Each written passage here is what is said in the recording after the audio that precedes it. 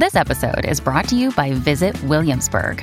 In Williamsburg, Virginia, there's never too much of a good thing. Whether you're a foodie, a golfer, a history buff, a shopaholic, an outdoor enthusiast, or a thrill seeker, you'll find what you came for here and more. So ask yourself, what is it you want? Discover Williamsburg and plan your trip at visitwilliamsburg.com. Here's some tips for maintaining your Trex deck. Occasionally wash it with some soapy water or a pressure cleaner. Trex composite decking is low maintenance and won't fade, splinter or warp. Trex, the world's #1 decking brand. Something a bit different now, and it's in a space that I spend a lot of time on, is social media, particularly Twitter for me. But there's a group called Areto Labs, and they've done a report surrounding online abuse, and it's fascinating. I've read the report. So joining us from Areto Labs is Jacquelin Comer. G'day, Jacquelin. Hi, Mark. Thanks for having me. Fascinating report. I found myself reading going, wow, and really, and oh my God. But we'll talk about that. But who and why this report?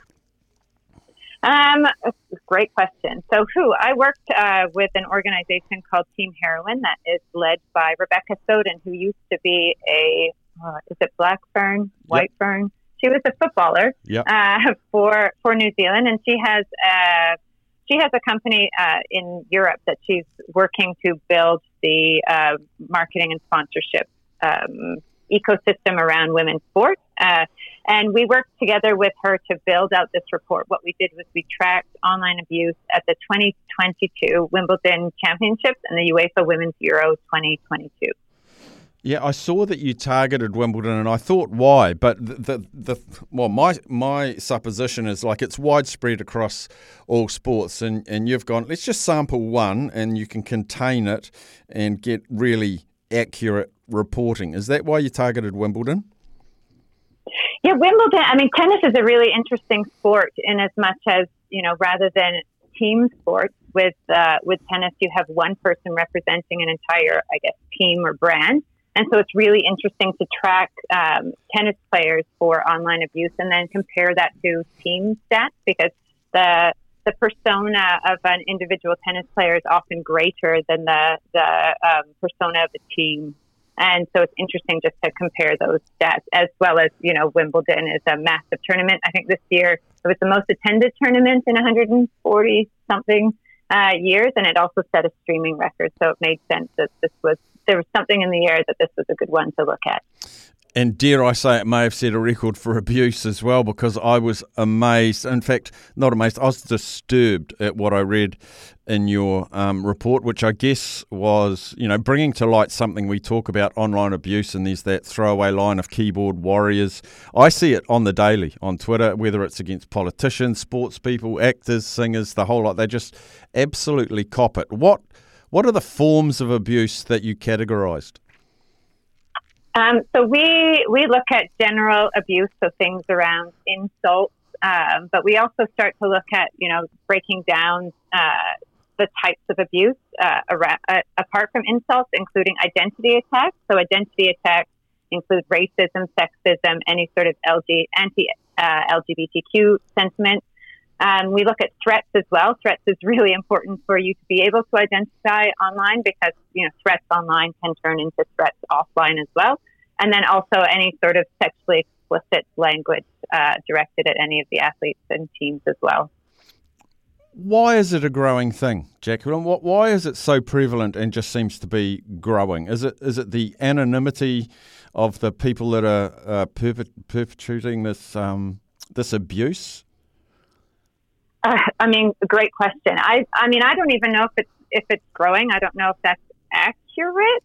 We've been tracking for a few years, and it just seems to be just what happens. Like, I wouldn't say that it's increasing. I think we're learning a lot more, and we're actually recognizing that it is an issue. I think, years ago you could yell at people online and nobody really realized that it was an issue. But with athletes like Simone Biles and Naomi Osaka speaking out last year and dropping out of their big events to say, actually, I need to take care of my mental health. And a lot of that has to do with the abuse that they receive on social media, that actually has raised awareness. So it's one of those things that's been happening for a long time and we just didn't realize. And what's interesting is that your reaction to the numbers is always the reaction that we get. They don't faze me anymore. Like, it takes quite a bit to faze me, and wow, that is a lot.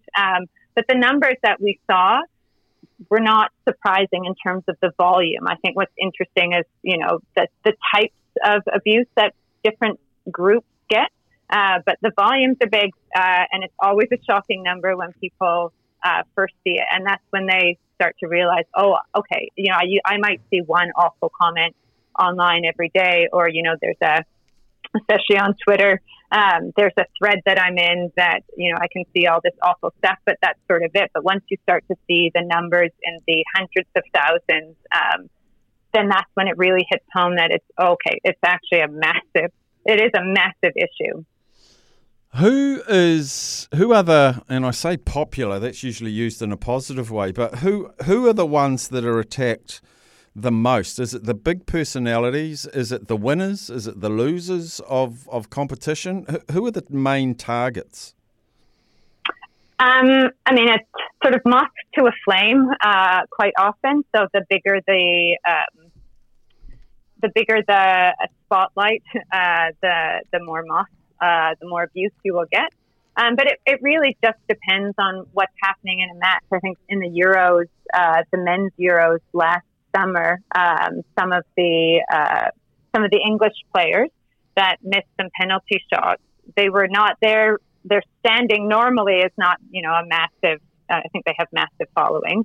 I'm thinking about Marcus Rashford, for example.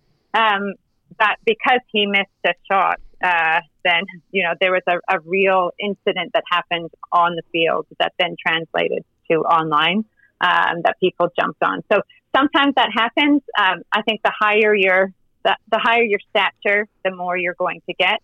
And I think that's actually where some of the biggest concern is when we look at, the rise of women's sport, that, as women's sport becomes more popular, more people are betting on women's sports and are caring about it and are, have that emotional attachment, the more online abuse we're going to see. And the types of online abuse that women athletes receive is slightly different from the type that men athletes receive. Yeah, I wanted to explore that, like both the numbers of men athletes, the numbers of women athletes, and also what the abuse contains towards those two groups of men and women. How much do they differ?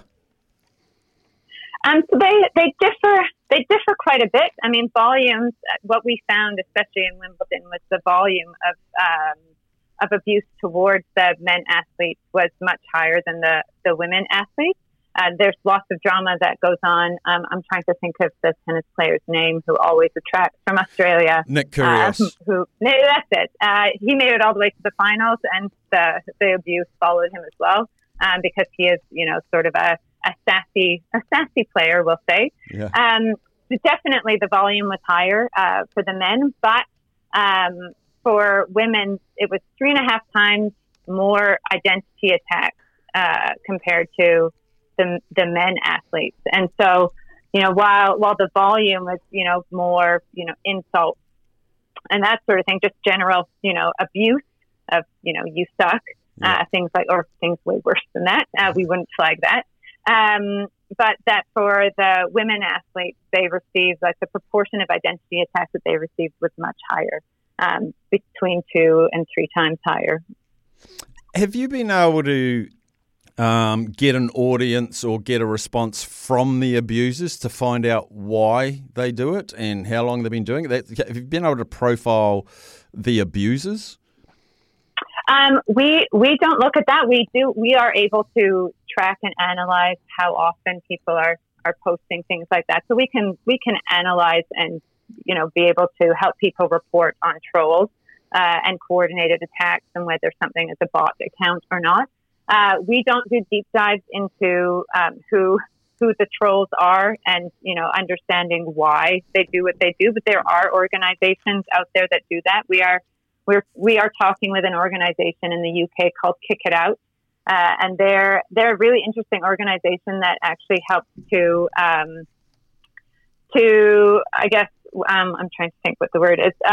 They help people who have been charged with trolling to actually come back to safer online spaces and learn about what they've done and how they can actually improve the way that they communicate. So there are organizations that really focus on that. At Areto Labs, we really focus on, identifying what the abuse is and then helping organizations moderate that. So just get rid of it so they don't have to see it, and then be able to counteract, make their communities more positive and inclusive, and then as well as be able to report any of the really, really awful stuff to the authorities. One of your taglines on the website was turning lemons into lemonade, and what resonated with me on that was I remember talking to very high-profile All Black, Adi Savia, and he was copping abuse, and he said whenever he copped abuse, he would quite often reply to that person and just say, like, hey, mate, I hope everything's okay. That message is really hurtful. Is there anything I can do to help? That's quite a nice way to approach it. Yeah, absolutely. Absolutely. And we are playing around with ways to be able to do that. There are risks involved when you engage with somebody who has sent you something horrible. And so we're working with our data and with some of our partners to figure out what types of comments feel safer.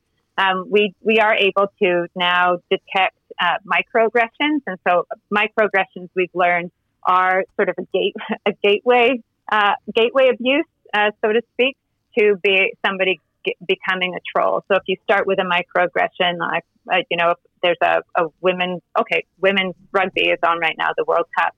So we might see comments like, these women should play against my 10-year-old boys team and see what real rugby is all about. That happens all the time for women's sport. That is just one of the regular things that you see. There's a bunch of men who share that very same sentiment across sports. So people like that those are kind of warning signals that, if we can talk to people or turn them around and respond to those comments that are, just a little bit annoying. They're definitely, for that example, definitely sexist. But that's a really great opportunity to respond and maybe educate. Once you get to someone who's a horrible troll who, could very well, have a group of people out there trying to attack you, or there are risks of doxing and other things that if you really poke the bear, that there are physical, real life dangers involved. So we're working to figure out where's the threshold of being able to turn those lemons into lemonade and be able to create, sort of raise the floor a little bit in terms of the level of not dialect, what's the word? The level of conversation within a certain online community. We're talking to Jacquelin Comer. She's from Areto Labs, done a wonderful report, a disturbing report. I always celebrate it, but I think it's a necessary thing. One thing that semi-concerned me, and I'm not judging you, but you said at the start the numbers didn't surprise you. You've almost become desensitized to it.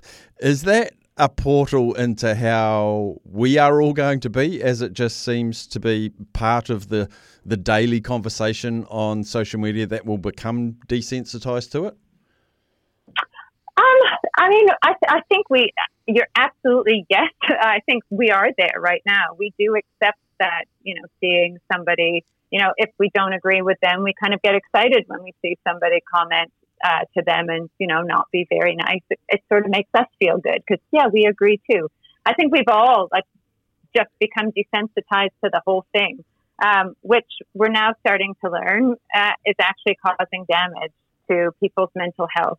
I think when we're thinking about, from a sporting perspective, online abuse does have an effect on players' mental health and performance. And when you think about players' mental health and performance, you're thinking about how much money are organizations spending on that team and that athlete for their own good of their own company. And if somebody's not performing on the field because they're being abused online, then the trickle down effect of that is pretty massive in terms of, TV rights. Are people going to, tuning into this team if they're not performing? Are are you going to be able to attract players to this team in the future if they're not performing? And there's so many things that, this one awful comment on social media, and it's not, it's thousands, does actually impact the performance. And so I don't think we cared enough about it. I don't think that we knew enough about it, but now, you saw the numbers, it's real and it's bad. And there are ways that we can together, I think, as a society, agree that we don't think it's okay and to start doing something about it. I'm pretty sure you've made this report available to the public. How can they have a look at it? And I will encourage people to go and have a look, because I'm sure you'll be surprised and disturbed as me. How can they find it? They can go on the Areto Labs website. That's ARETOLABS.com, and it's on our homepage. You'll be able to find it on there. Brilliant, Jacquelin. I thank you very much for finding some time to talk to us today. It's a very real situation that is part of our society now, one I don't like, and one I hope gets better, but we're a long way to go. But at least these companies like you trying to address it, bringing these numbers to light, and then we can get moving on it. As I say, Jacquelin, fantastic job that you and Areto Labs have done in the interim with this report. We thank you for it, and I encourage everyone to read it. Thanks for joining us today. Thanks, Mark. Deck maintenance isn't fun. Move the furniture and barbecue, sand and prep, paint, seal, or get a low-maintenance Trex deck. The only colour fade you'll have to deal with is watching the sunset. Trex, the world's #1 decking brand.